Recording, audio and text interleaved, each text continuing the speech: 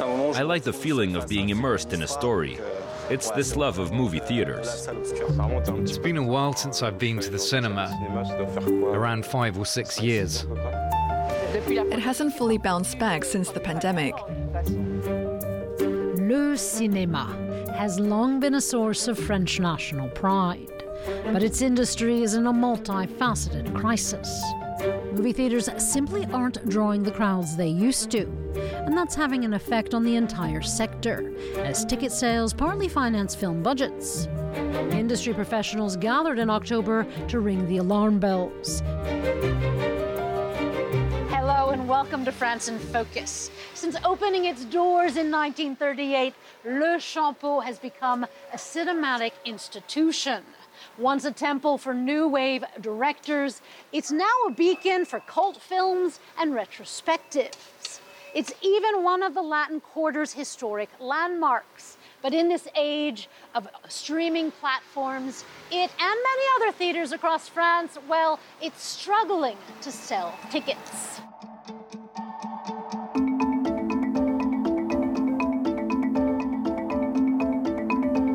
Last September, French movie theaters sold 7.3 million tickets. That's a third less than 2019 pre-pandemic numbers, and the worst box office showing for a month of September since 1980.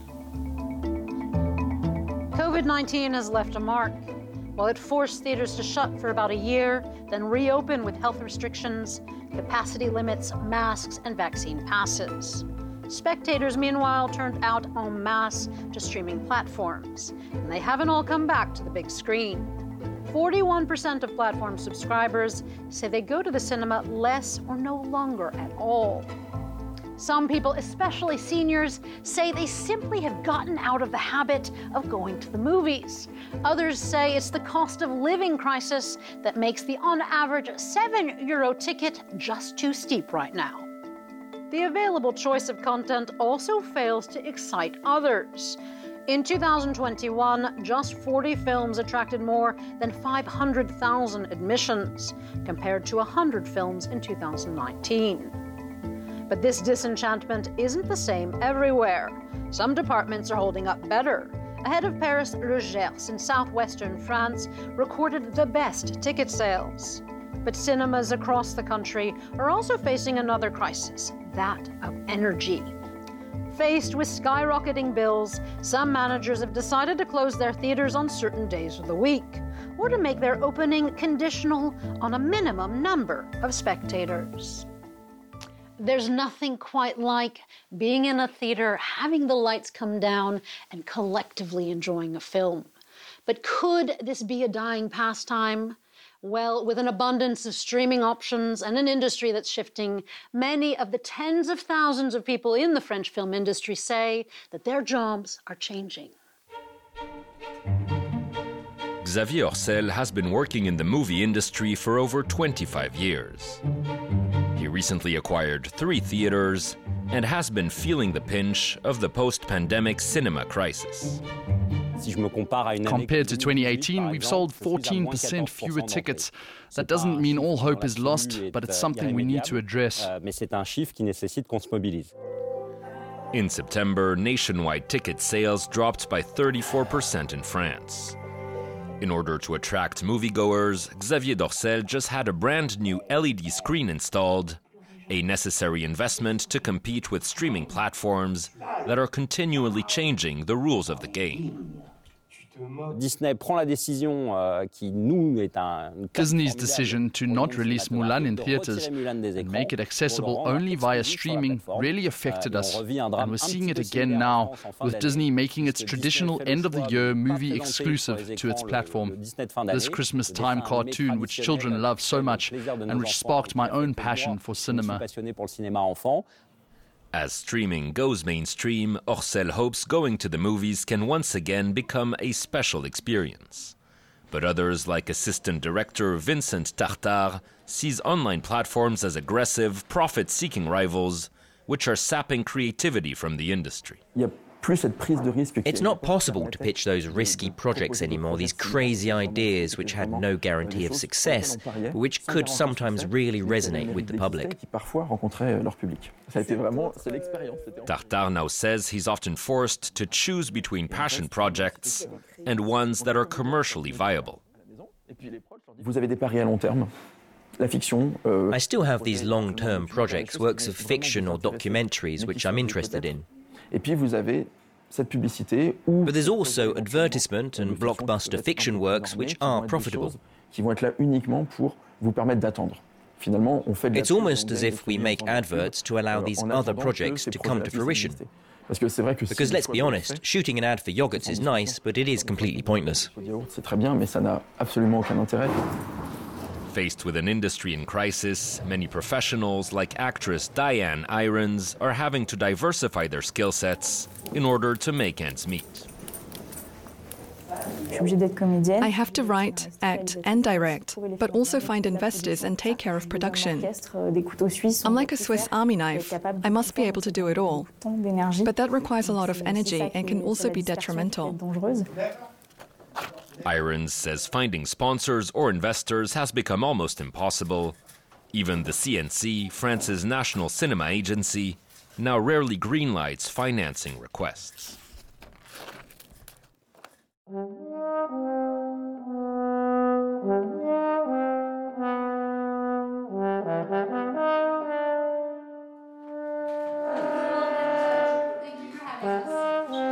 We're joined now by Philippe Carcassonne. You are an acclaimed film producer. You've worked with some of the world's top directors and actors.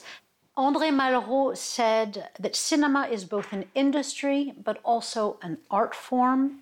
There's long been a give and take between the two in the film industry. Do you feel that the balance has shifted in the past years?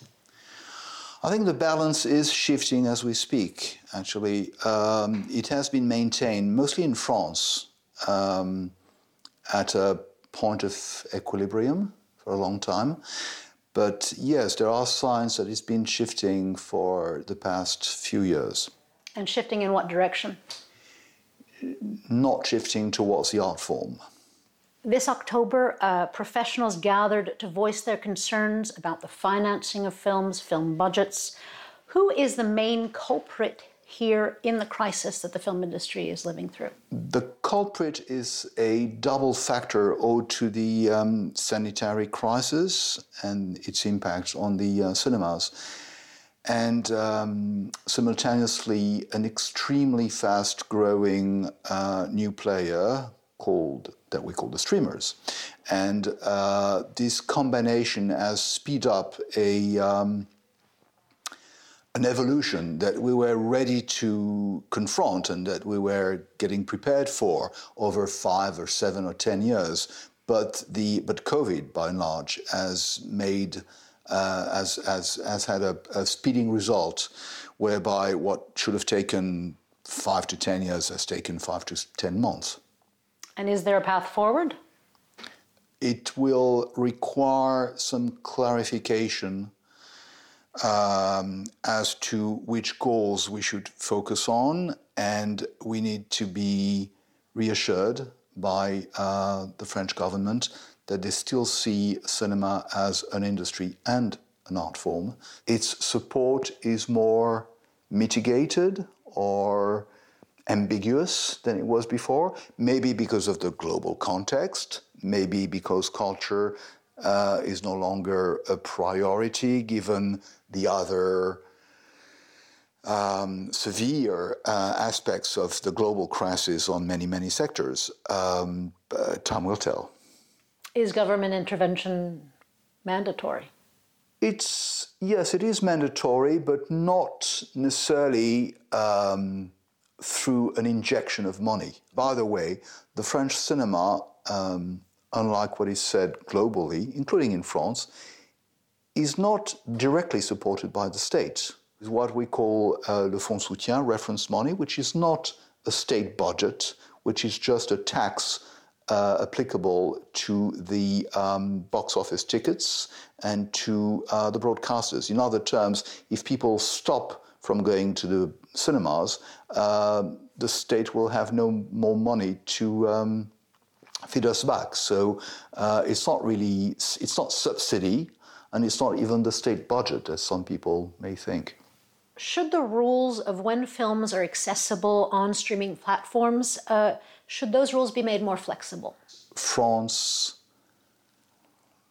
has implemented a system whereby films are not available on VOD and pay TV for a longer time after their theatrical release than in any other countries in the world. That's true. On the other hand, France has still the strongest and most dynamic film production in the world. So either our films are still surviving because we're better filmmakers, which is doubtful, or because our system is supporting that diversity. It's obviously the latter that applies. Platforms like Netflix, Amazon Prime, Apple, they're frequently blamed for this transition online and for hurting the film industry. But isn't our thirst for content at home also a good thing?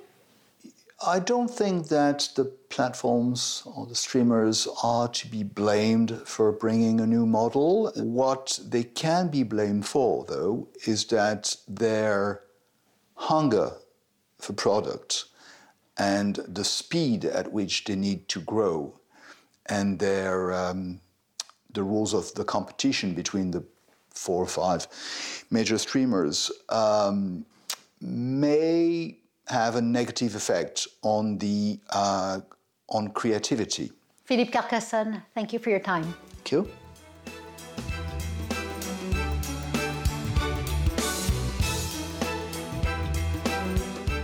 And that's a wrap for this week's France in Focus. Stay tuned for more news on France 24.